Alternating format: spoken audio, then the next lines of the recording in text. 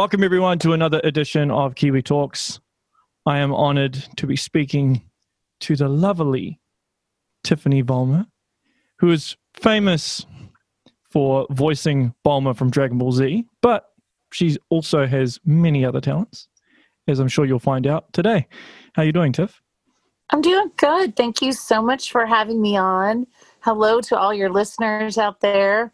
This is always exciting. I love being able to reach people around the world and, talk to people. And, we've all been so isolated that, all the conventions for, anime people have been canceled. So this is kind of like the only way to reach out and say, hey, I'm still here.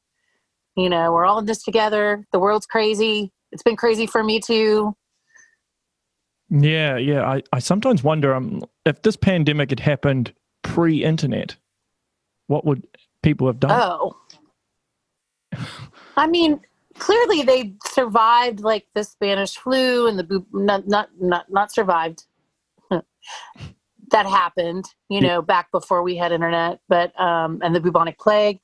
It's so hard to understand how that works today, and the misinformation that gets out there, and the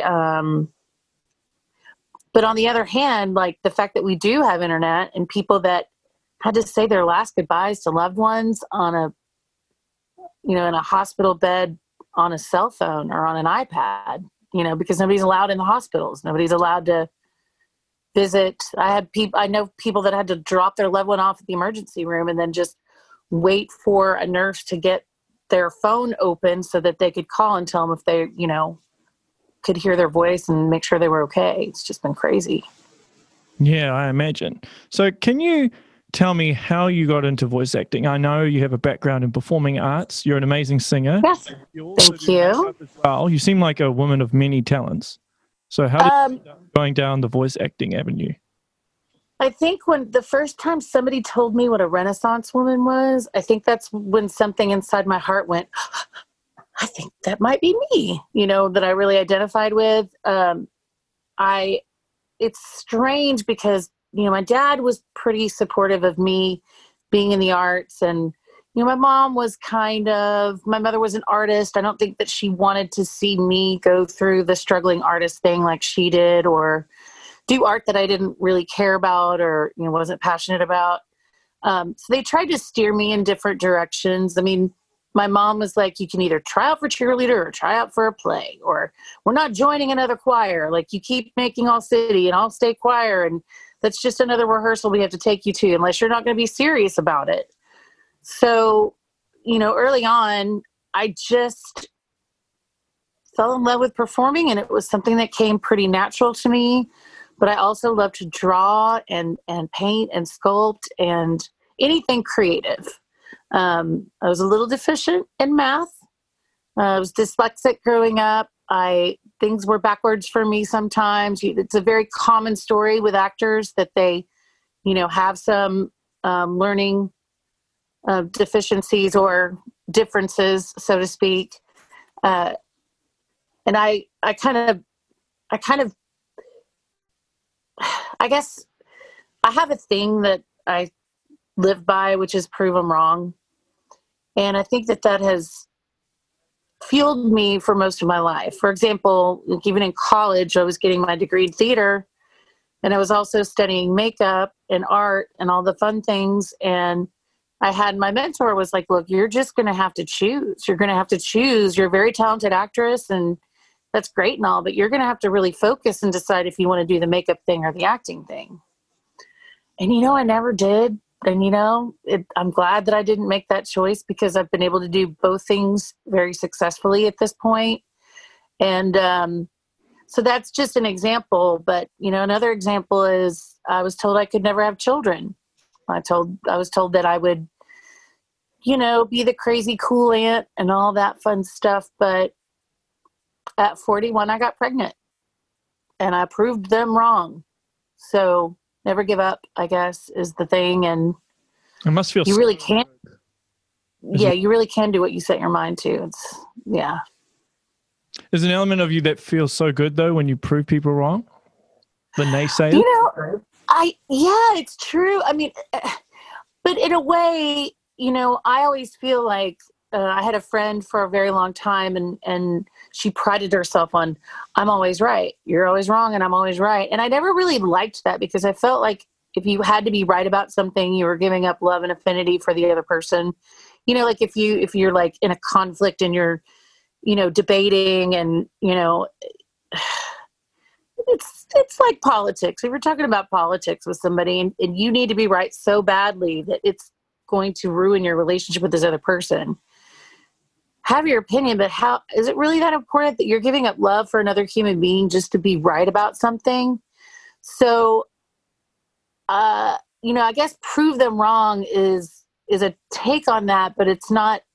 I don't think it's as selfish and self-serving as, having to be right, but then just proving that. I don't know. That's just what I'm throwing out there right now. But that person, is that person still like that, still has to be Yeah, right? and we're not friends because of it. Oh, wow. What is She it? needed to be right about something, and she created a story about me, and that, that it happens. Friendships, ebb and flow and wax and wane and all that stuff. So, Well, they always say, a lot of monks and even anyone who's quite intelligent or been successful, that you should surround yourself with good people who have good character. So, because that helps benefit you, right? So if you're around negativity all the time, then you subconsciously absorb that. So you don't need that. Obviously, you're in a good place now, so it doesn't really matter. yeah, but man, I'll tell you what, if you would have told me months ago that I would be back in action and on top of the world, I just couldn't see for a while how I was going to get out of this hole. I mean, I've been through a lot in my life, but I have never been through what I just went through. I mean, I still look back and I still cannot believe every day the tragedies that were happening around me. And if it weren't for my husband and my daughter, like keeping, just the love that I got and support from friends and family, I mean, they say that God won't give you anything that you can't handle. But boy, that was a lot all at once. I just kept trying to keep my head above water and keep being grateful for what I did have, and not focus on, the 8 friends I lost since March under the age of 50. People were dying left and right, like not even of COVID, just like a blood clot or a natural cause, or, my best friend died. And then on the eve of her funeral, I found out that another one of my best friend's husband had committed suicide the night before. And then it was just like, I mean, I just kept getting hit. And then, of course, having COVID myself and being locked up for 35 days in isolation away from my family. I spent my 47th birthday, like sitting in my room alone, waiting for the bowl of ice cream to show up at my door. So when did you, when in 2020, was it mid-year? So I'll give you a little bit of my backstory, just to put everything in context. I did Dragon Ball Z from 1998 to 2008. And then when the Kai series came out, they'd recast. And for the first time, I was free to move about the country, which was great for me. I loved working in New York. I've worked a lot in Los Angeles.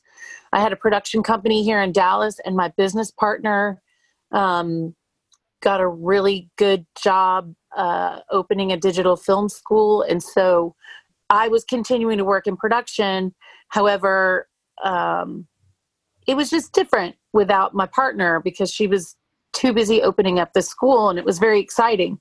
So I was free to move about the country, and I ended up moving to New Orleans, Louisiana, and I loved it. I loved every minute of it.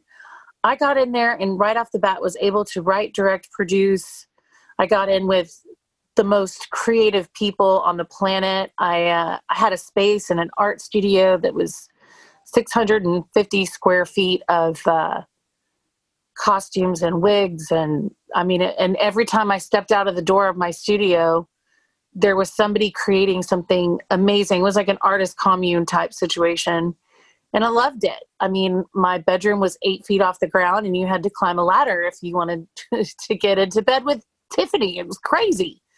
I felt like I lived in like a little tree house, and, you know, it was just a beautiful artistic time for myself. And New Orleans just has the spirit and this energy about it, and the music. And, you know, I got into doing some stage managing for some really big projects and some big shows, and, you know, had a theater company with some friends. And it was just the most collaborative, beautiful group of people ever. And then, like I said, I was told I couldn't have children. And at 41, I'd met my husband 4 years prior. We were friends. We were great. We just didn't realize that the other person was available. And when we finally figured it out, all of our friends were like, well, that makes sense. Why did that take so long? And I told him I needed, I'd had really healthy relationships with the men in my life. I dated a guy in my 20s. He was a musician. He never wanted to get married, never wanted to have kids. And even though I was told I couldn't, I just didn't want that at 20 something years old to be told that wasn't even a possibility. Dated a really great guy in my 30s. I'm still good friends with both of them. We just went in separate directions. And so when I met my husband, I'm like, okay, I'm in my 40s now. I'm tired of looking. We're good.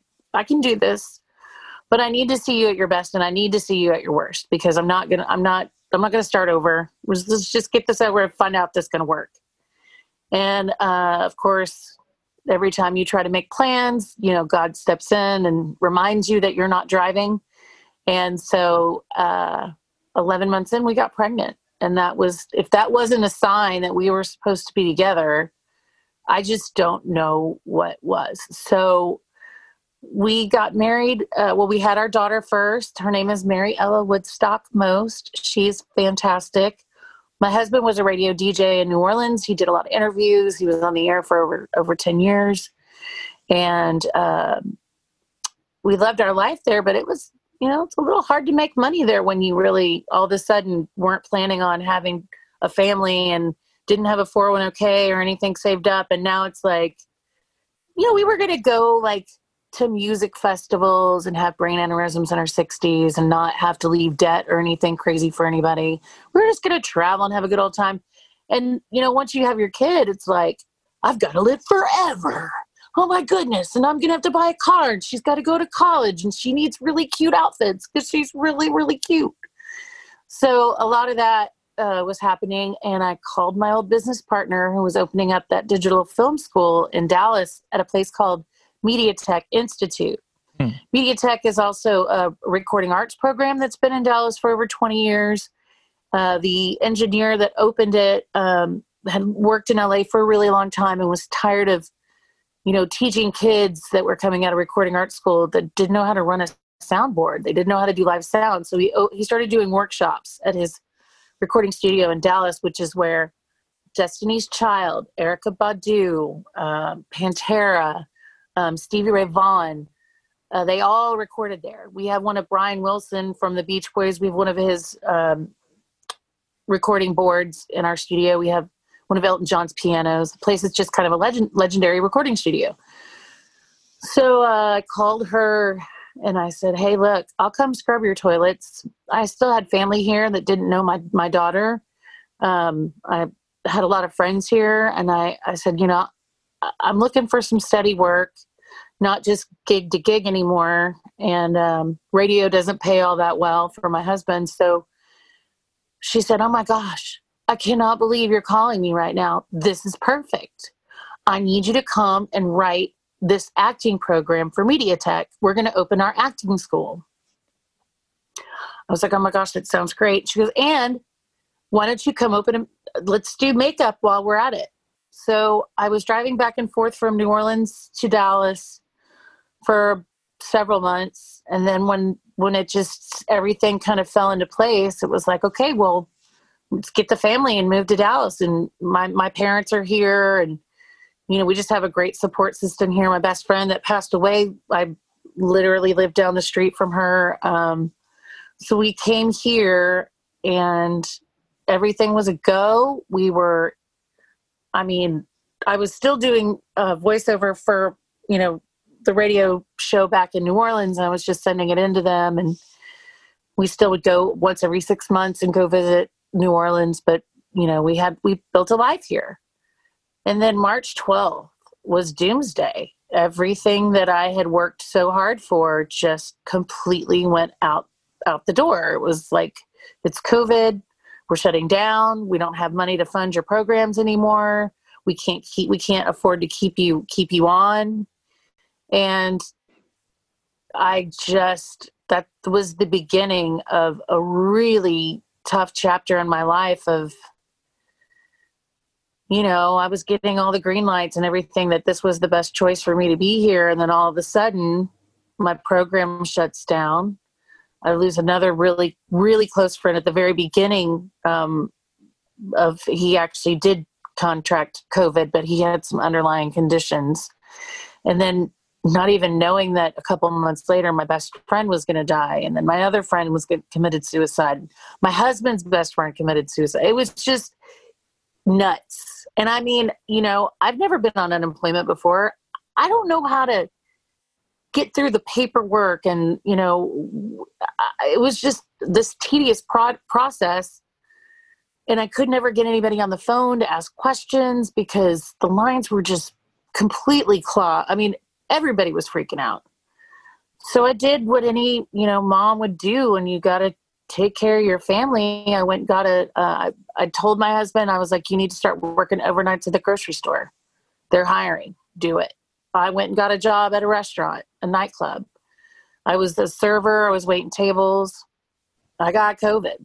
People weren't taking it seriously. People weren't wearing masks. It was just, it was difficult. And then during that time, I mean, I have kind of a weakened immune system anyway, but man, you would have thought it was like Ferris Bueller. Like I saw her pass out at the 31 flavors the other night, whatever. But, and it scared me because at first it just started as a stomach thing for me.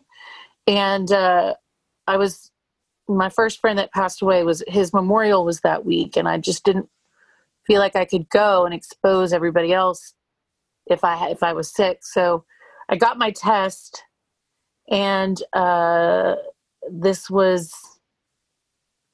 May 26th.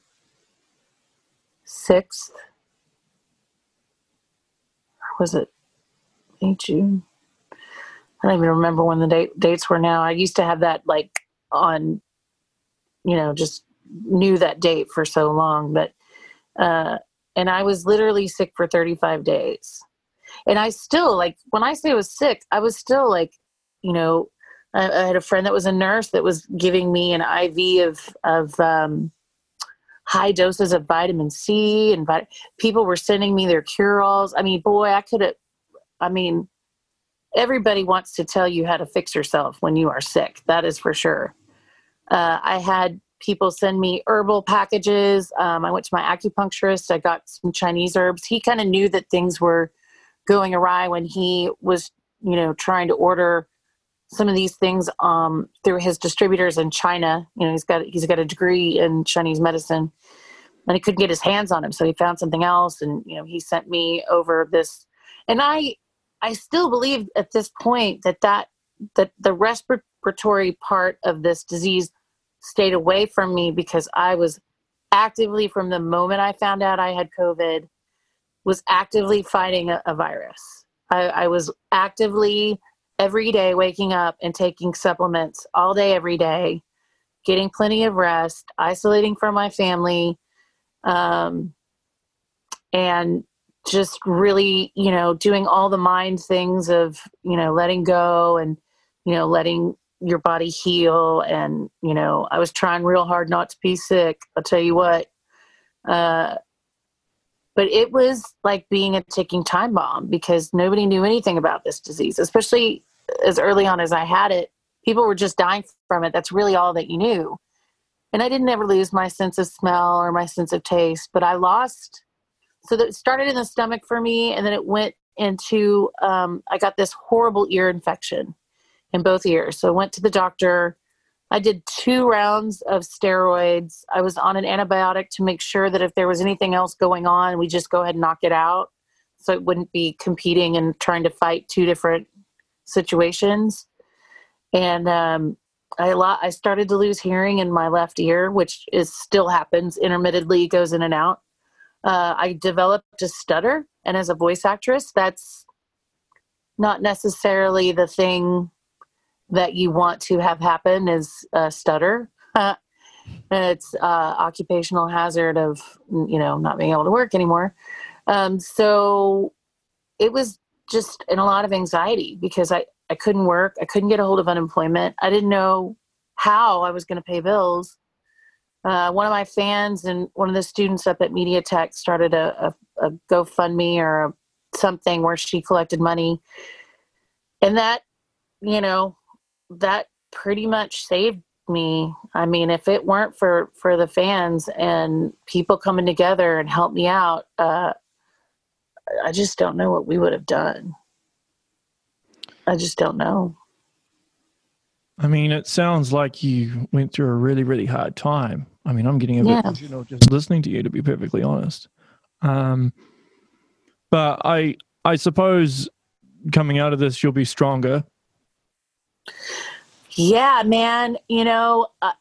So I get the job at the restaurant, right? And then I get sick and then I come back and they're like, "Oh, we thought you quit." And I'm like, "No, I got sick. I've had COVID." And the owner called me and he was like, I was running around with like 20-year-olds, like carrying these big old trays of food. I'm pushing 50. And the owner called me one day and he was like, "Hey, we're going to do some different things with management. And I was wondering if you would be interested in stepping up to GM." And I was like, "Well, that sounds nice and all. And I definitely need the money. So, I'll do what I can for you for a little while. But to be honest with you, this is not my passion. I have this whole other project. I've been doing all of these things. And, so I'll help you turn your business around. But hopefully I'm going to have students again. And hopefully I'll be getting back to school." So I stepped up into that position. It was just a blessing. Not only was it a blessing for the fact that I had, a decent paycheck coming in weekly so I could get caught up on some things, but it was also a blessing in the fact that it was live music every night. And if my soul and my spirit need one thing in life, it is music. Like my husband and I both, like music is everything to us. So I think that kind of was very healing for me, was to be able to be super safe, make sure that my coworkers and the people that worked for me were being safe. I so many times set the door guys down. I was like, this is it. It's coming close to our house now. It's been in our house. We've got to make sure you touch every single person that comes in here. You could be a carrier. You don't even know it. This is what has to happen. And while I was sick, being, just with nothing else to do, I'm always a very proactive person. I went and took the COVID compliance training course so that I could know how to keep my film crews, my employees, my students. I was going to have to teach my makeup students how to, be makeup artists in this new day and age. And so I feel like, I took the right steps in order to be proactive and, be beneficial and try to keep people from being sick. And then lo and behold, I kid you not, guys, this has been within the last 2 months, I first got a call from the director of education from Media Tech. He was like, "Hey, we've got makeup students for you." I was like, "Oh my gosh, this is amazing." And then, a week later, "Hey, we've got five signups for acting." And so just within 2 months, my entire life has completely flipped. And it's just, everything is just kind of falling into place again. I also got, I was elected president for Women in Film Dallas of 2021. So, it's a lot of work, but boy, like I said, if you told me 2 months ago that I'd be in a position where I could be celebrating so much joy that's come back to my life, I would not have believed it for the world. I mean, I did have faith. I'm not going to lie. I had faith. I knew that God had a plan for me and that, you know, I was going to be okay. But boy, I mean, just my faith was tested. That's for sure. I bet. So with all these different things that you're doing, are you a contractor or are you an employee? Like in terms of, is it just work? So for Women in Film, it's my contribution to give back to the film community that I love so much. Our motto is to empower, mentor, and promote. And so for me to be a part of an organization of women that I've looked up to that have been going strong for 30 years, that is my philanthropy. That is what I give back to. We do a PSA every year that we donate to a local charity that couldn't afford to produce their own PSA.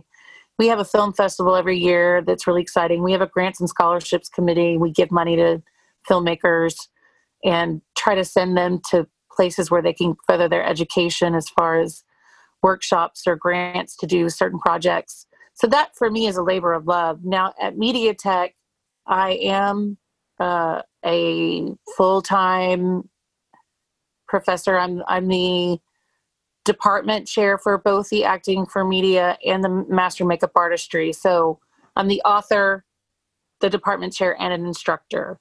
So I did have to hire other instructors. I am teaching 5 days a week, and hopefully doing some Comic-Cons coming up on the weekends, which will be fantastic. And then just, trying to catch up with friends and family after being shut down for so long. Yeah, I bet. So, because obviously with your students, do they know that you were the actress for Bulma? They do. It's funny because we've been through a couple of admissions people at Media Tech due to the fact that COVID or maybe not the right fit or, just whatever. But this last person that came in while I was away and didn't really know that until after a while. And at orientation this year, when I had my acting students, I casually threw it out there because the first quarter students, they start out taking improv. For me, it was important for people, instead of getting really married to text as first-time actors, as beginning actors, that we just get them off of their feet, get them playing games, get them comfortable with each other, and teaching them how to build scenes before we sit them in front of a bunch of text and have them read and try to perform something that's written. Then we have a business class right off.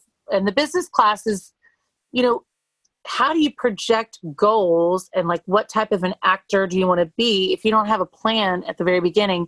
And that plan can change, but at least the skills from the very beginning so that when we take the last business class in the fourth quarter, that will give you a very well-rounded education, and you will know to take that any audition that you do on camera, you got to make sure you put that on your reel.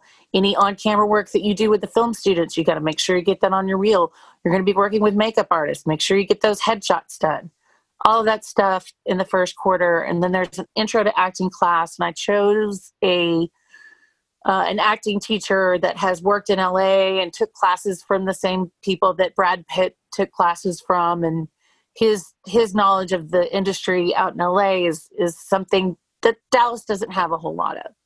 And then I was very passionate about teaching the voice class and then the movement class. So on Thursdays and Fridays, I teach voice and I teach movement. And those are I had like maybe a credit away from a dance minor. I always loved musical theater. And I guess when I just casually threw that out there, I was like, yeah, I wanted to teach the voice class since I'm a voice actor. And they were like, what? Huh?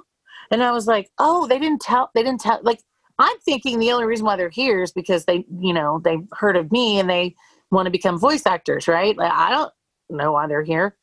And so it did catch a couple of them by surprise, and there was a little fanning out going on. But acting is all about trust. And so they get to study with somebody that's been there, done that, professional, not just learning how to become an actor, but also getting the stories and the anecdotes of, acting throughout a lifetime, really.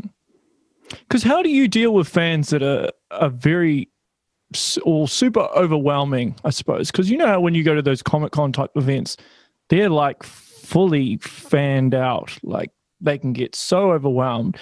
And I mean, I get a tiny bit of it here, like even just with my podcast, but it's nothing on the level of, say, Dragon Ball Z. And right.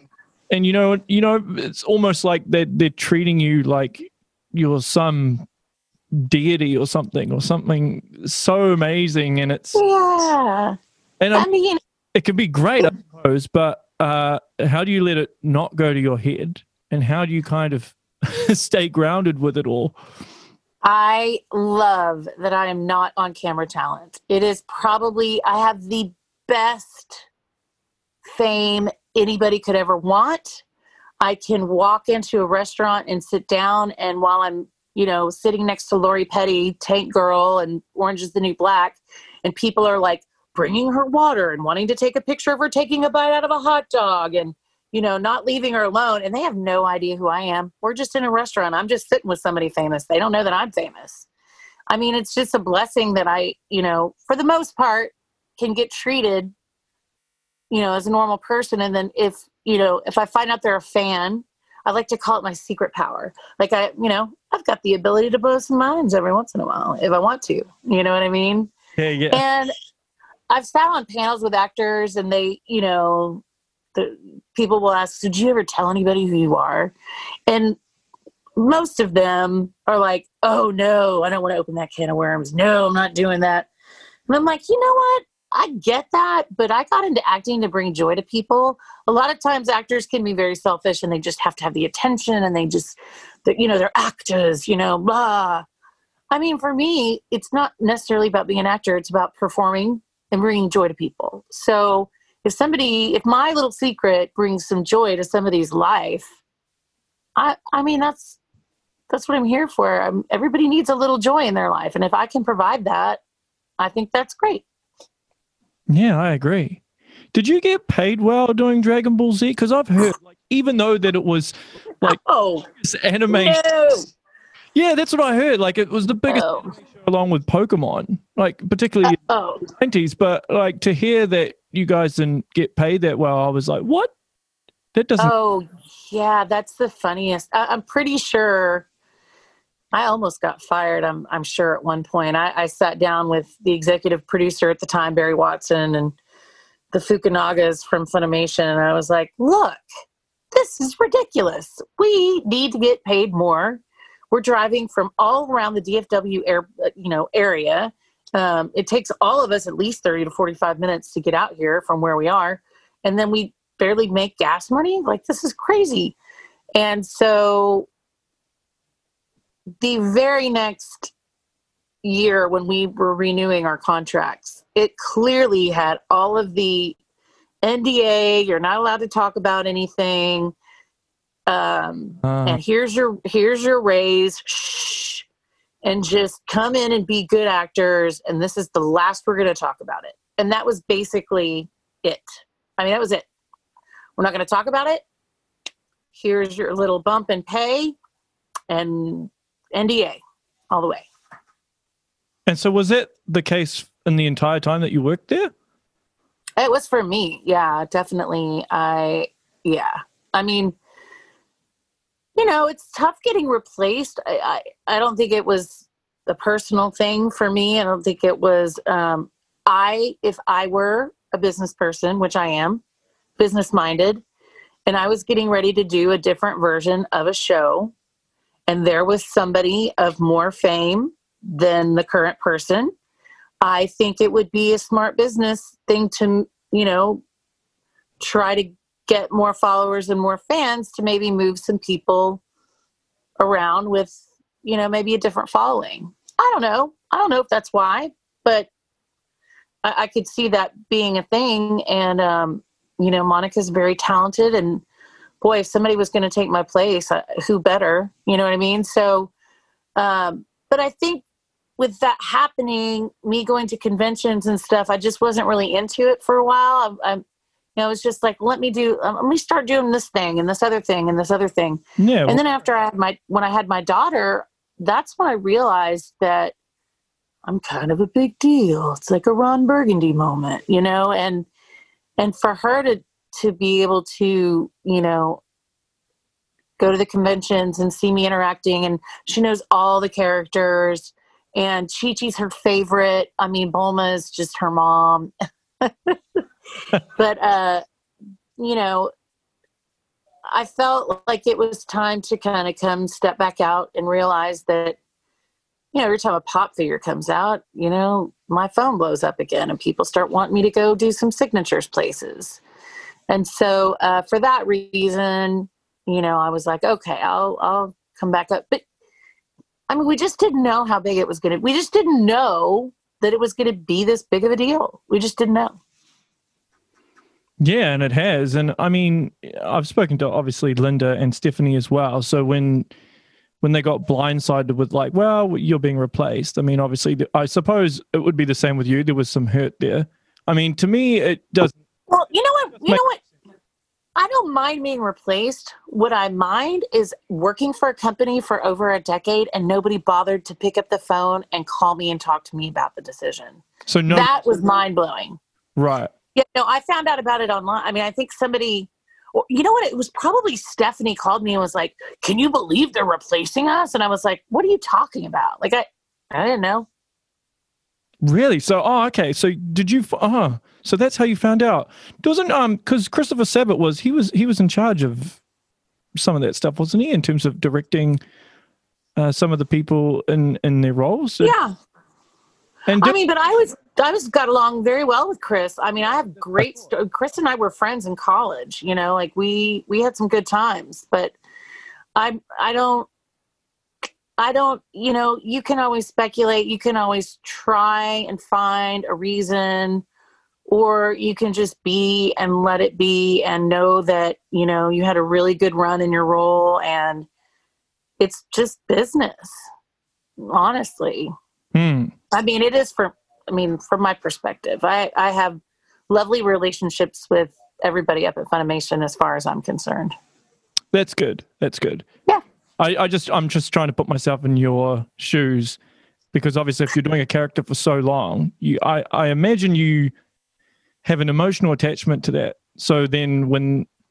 I do, for sure. At least when it initially happened, there would have been some anger, some sadness, I'm sure. Oh, sure. I mean, yeah, that's, that was I was like, oh, okay, my career's over. But it wasn't, you know what I mean? Like, it wasn't. And I just had to focus on other things that made me happy and try to look for the new opportunities as opposed to living in the past. I mean, that's why I moved to New Orleans. I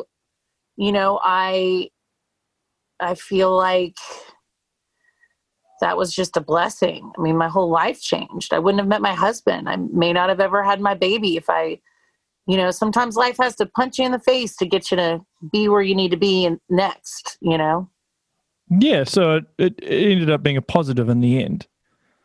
Absolutely. And the thing is, I'm always going to be the original Bulma. You are. Period. And you're end of story, done. Character in the entire series. Really. Oh, yeah. Yeah. I mean, and I was in New Orleans. They called me back. They were like, maybe we'll bring back the original recipe or whatever. And I was like, okay, are you going to fly me back to do it though? Because, I live 8 hours away. And then I never heard from them again. So, like I said, I don't think it's definitely not a personal thing. We had kind of talked about me maybe coming back. And then by the time they cast Super, they didn't know I was going to be back in Dallas. I don't know that would have made a difference, but I mean, maybe it would have, maybe it wouldn't have. I can't live like that. Just wondering, that just would drive anybody crazy. And, I know Stephanie's had a little bit of a different experience, and Linda, had some options. She actually had conversations with what was going on.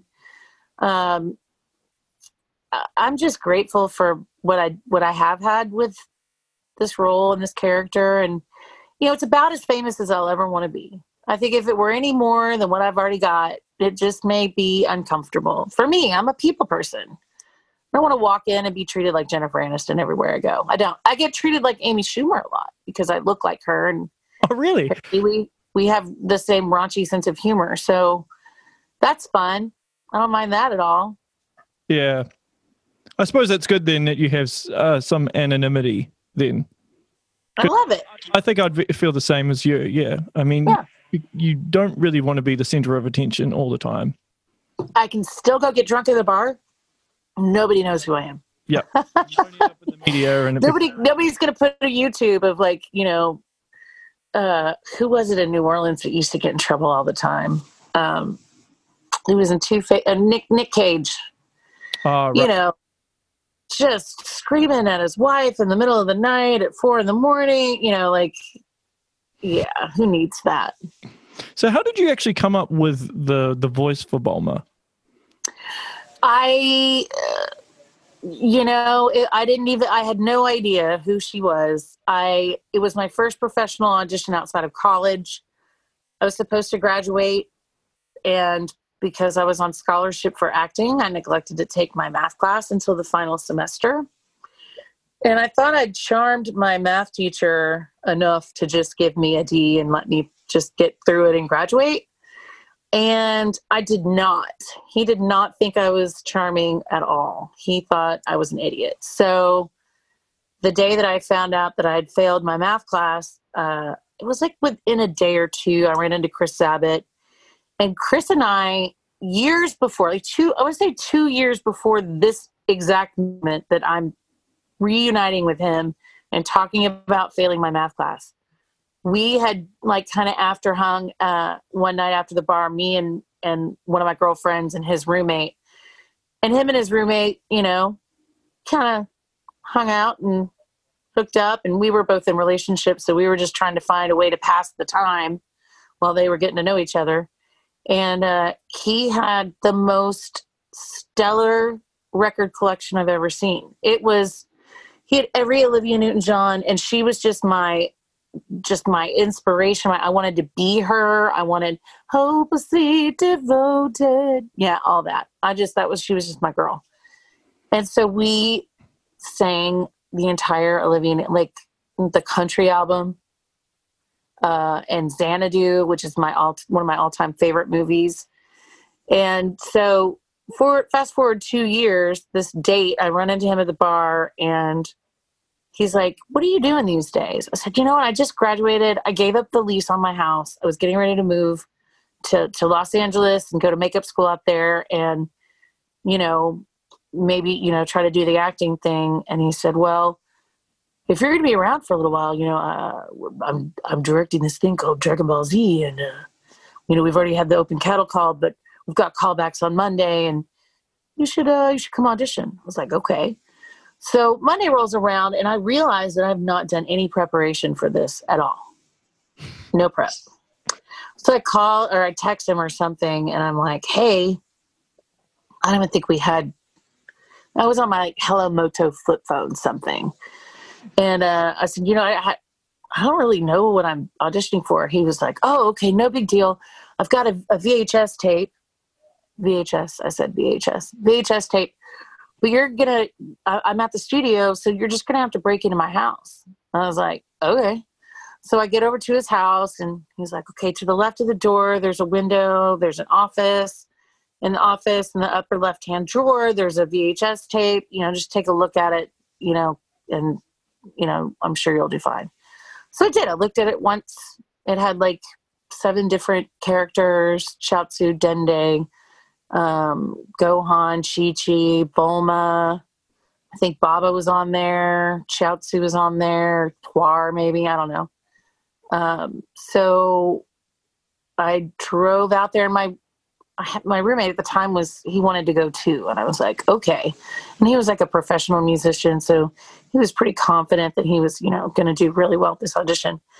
So I go in, and Chris isn't even there. I was there with Barry Watson, who was the executive producer at the time. He had started in Canada with the Oceans Group, and then when they got wind that they weren't going to get paid, they got smart and unionized. And then Funimation got smart and moved down to Dallas and tried to pull the wool over our eyes. So, and that's fine. I signed the contract. I agreed to do that work. I'm not mad at them.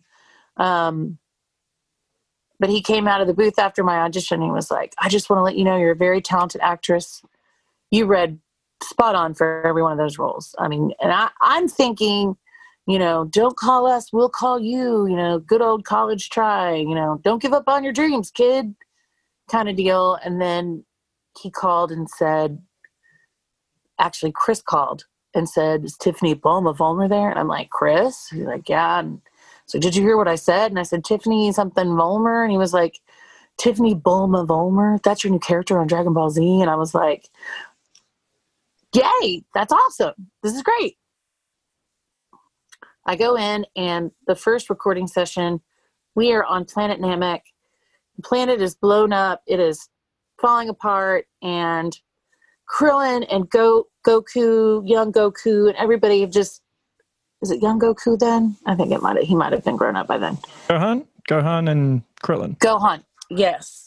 Gohan and Goku. I was like, I know the little kid was there. Which one was it? Which Stephanie was it? I'm just kidding. So anyway, I thought, well, that was a great voice acting career. My character, I was thinking like the soap operas. I've been written out of the show. And they kept calling me back, but it would be a week. And then they'd call me. I still had no idea what was going on. And then they called me back finally. I want to say it's like into the second year of recording. And we went back to do Dragon Ball from the very beginning, from episode 1. And that's when I kind of went, oh, man.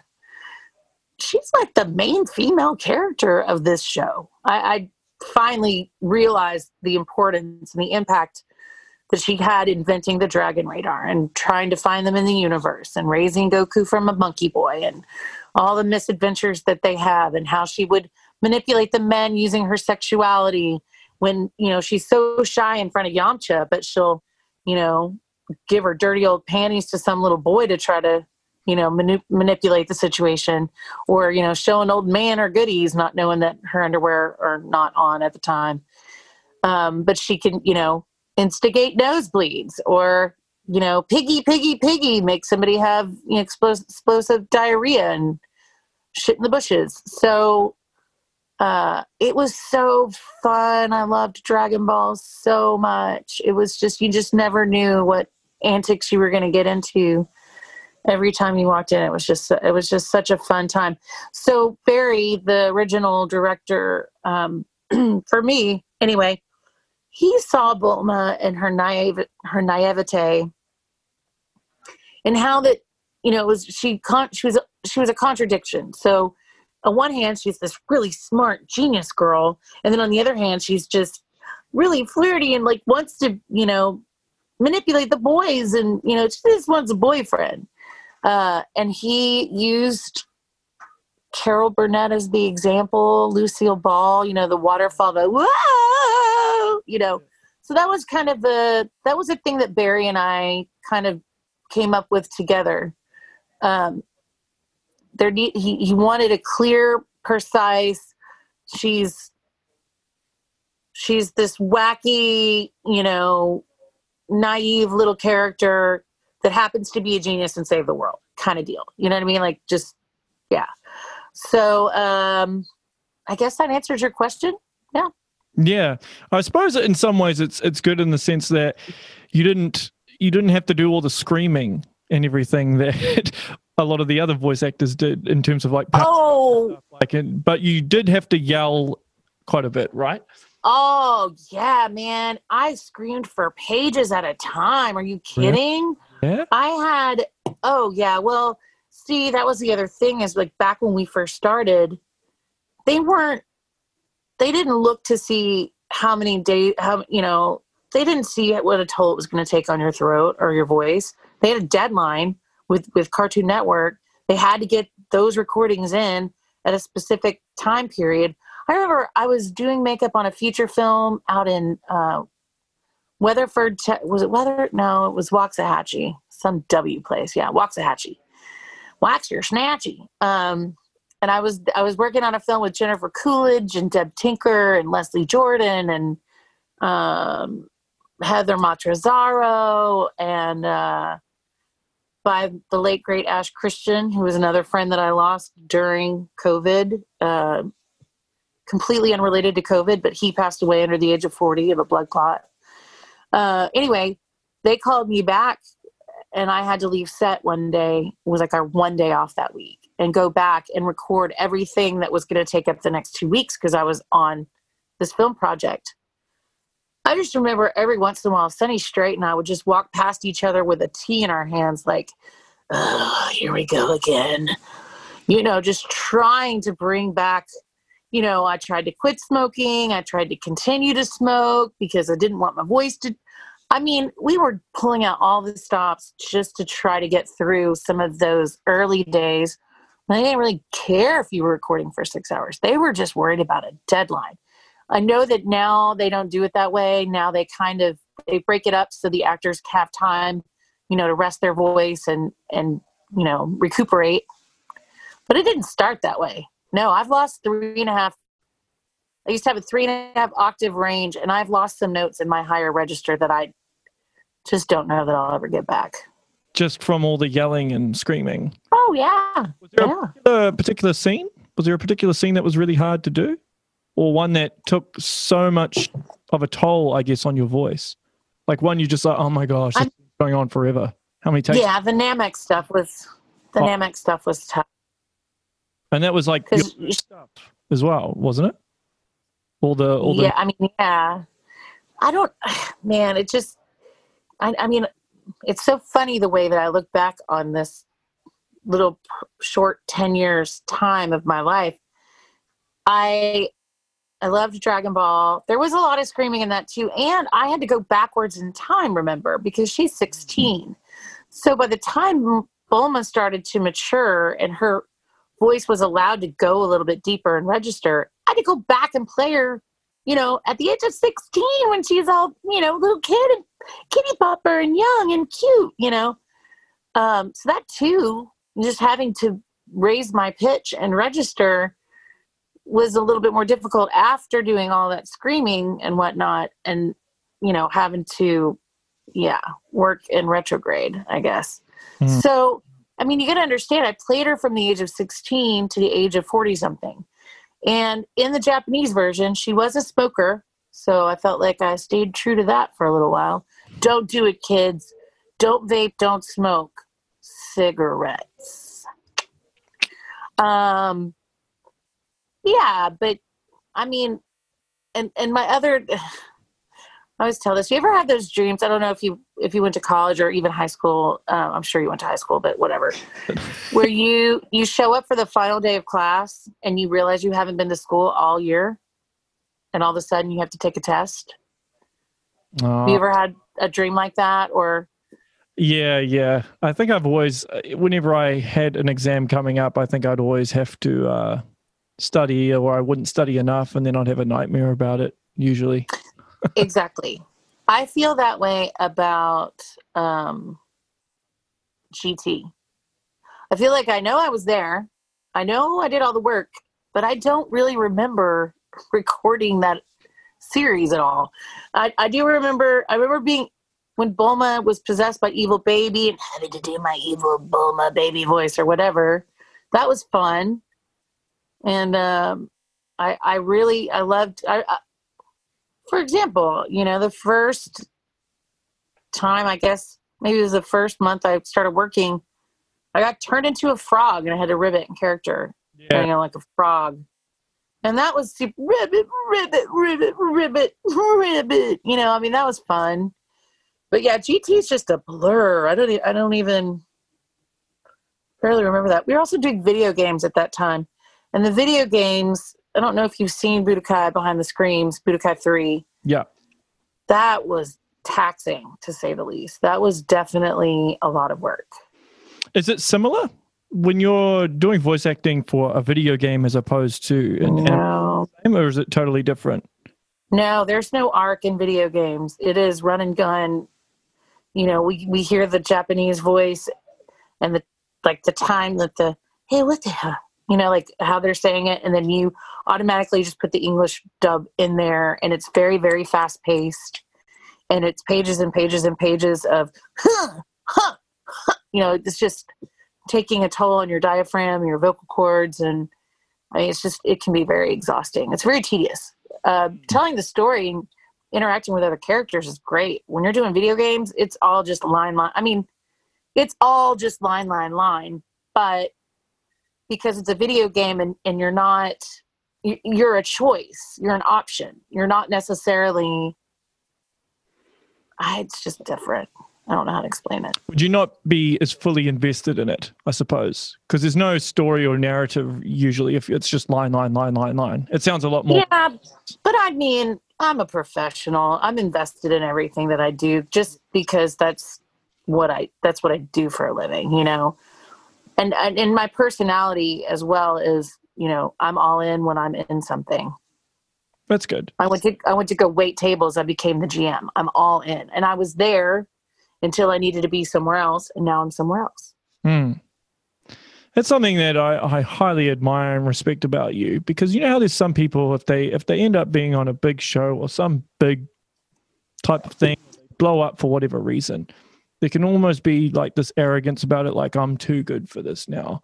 But the fact that even though that you were Bulma, you're on like the biggest show of the late 90s, 2000s. When did it finish, actually? I'm trying to think when it stopped airing. Anyway, regardless, the point I'm trying to make is that you never got too big for it, and when the time came and you were ready to step up and rest in a restaurant and do what you needed to do, and I highly admire that. Thanks. Yeah, just willing to do what you needed to do to feed your family. And I think that's really important, because a lot of people just, I don't know, they get up on their high horse, but I can tell that you're still very humble and very grounded. And I mean, yeah, at the end of the day, we're just on this rock getting hurled through space at like millions of miles an hour. And, our time here is limited. And so why not just do the best you can while you're here? I mean, that's my philosophy. I did want to ask you about makeup, because obviously you've been doing it for a long time. How much has it changed over the years in terms of how you do the prosthetics and apply makeup, and even the new stuff that they've probably brought up with how they mix stuff together? I mean, I don't know the technical details, obviously, but obviously you've been doing it a long time. So has it changed? Yeah. Oh my gosh, it's changed dramatically from the chemicals and the products that we use to, just getting the profession out there to begin with, that this is a real thing. And it's not that there's anything wrong with working at a counter at I freelanced for Mac for 3 or 4 years. But that this is a skill and a craft and something to be proud of. I am the type of person where I feel like you need the building blocks in order to get the full education and appreciation for the craft. So I start teaching from the beginning with the Richard Corson book. Today I have a fundamentals of makeup class that I teach on Mondays, which we will eventually get into makeup, but we're not doing any real makeups in that class. The fundamentals of makeup is really about the history of makeup, the history of the industry. Today we watched an amazing documentary. I forgot the name of it. Anyway, I can send it to you later. But and just about how much it's changed and how competitive it was, and what an asshole Max Factor ended up being, and the first just women's roles really, and even today on MLK Day, how far behind we were in creating products specifically for African American skin or ethnic skin at all. Oh. I mean, that was like a push in the 90s that they finally started making, products specifically for different types of skin.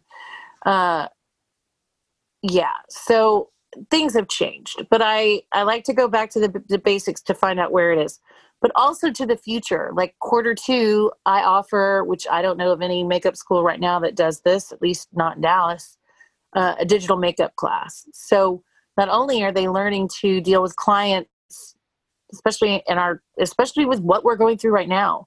You can get a bridal person, a bride, have her send your photograph, and you can actually do the makeup design. Once she agrees on a design that you've done digitally using her headshot, then you can execute that in person when you actually do see each other. Oh. And they're going to practice doing that. Like, not only are they going to practice designing, but they're also going to practice taking someone else's design and translating it from a digital photograph to an actual person.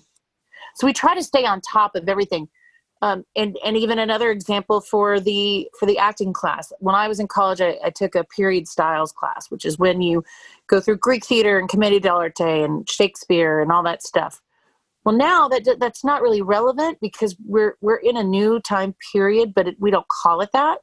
You think of period as like a period piece, like something from a long time ago, but so I have an acting styles class where we also get you out on a green screen and we show you the future of filmmaking and the future of acting, as opposed to just really focusing on corsets and peignets and, period costume and that kind of thing. It's, you're going to experience all that all the way back from Greek theater and the masks and, up to current day. And then what's the future of acting?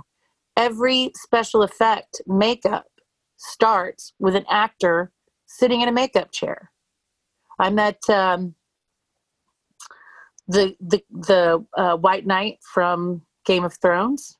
Yep. He's a stunt guy. His makeup transformation got him so much clout as an actor.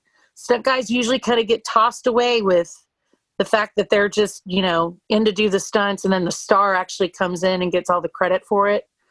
But I mean, his makeup job and his presence, the Night King, sorry, I think I called him the White Knight or something. You know what I'm talking, you know what I'm referring to, correct? Yeah. And the fact that I get to be in an environment where we have a green screen, and now we have makeup artists, and now we have filmmakers, and we have actors. I mean, I'm just creating like a petri dish of greatness. You know what I mean? Like, we have all the tools that we need in order to train people for what's happening currently, but also where technology is going. Now, we're not Mandalorian technology where we walk into a room that's got 1,000 and you're in the environment. We're not there yet. We're not in VR. I wish, hopefully someday. Well, technology is evolving pretty fast, so who knows? I mean, so much changes just in 5 years, so I imagine that. Well, I mean, anybody can be a professional voice actor now because everybody has a recording device on their phone and can go to Facebook and find one of the places where, you just send your voice tape off. Or anybody can be a professional photographer with the new iPhone 12 that's out there with the 3 different camera lenses. I mean, we're not cutting film anymore and on celluloid. You know what I mean? Like, we're in the future right now. But that's cool because you're helping to train the next generation in a way. Mm-hmm.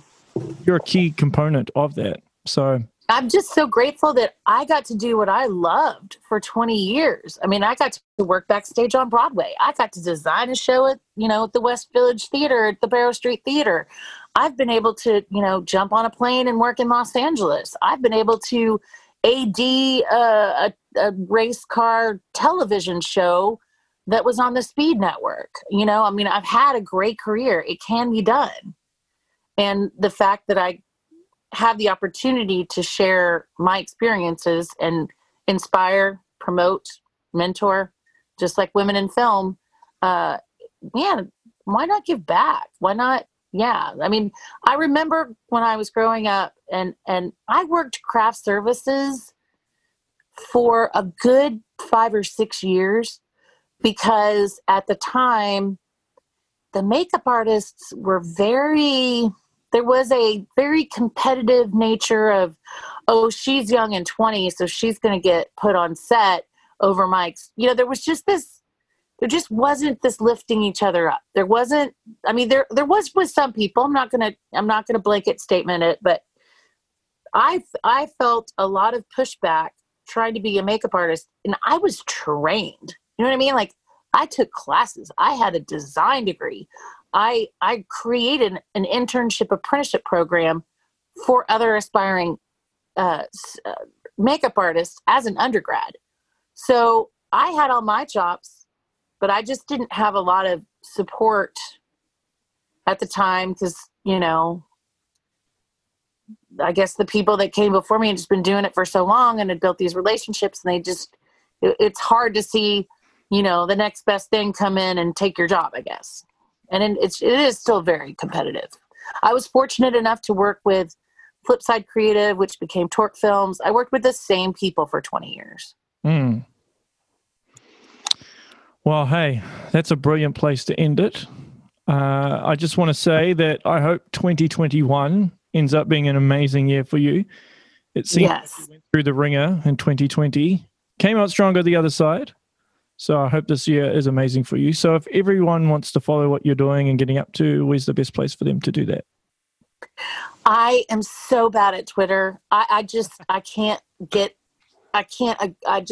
don't get along on that platform. I mean, every once in a while I'll be like, Happy New Year or hi everybody. But I'm not a slave to that.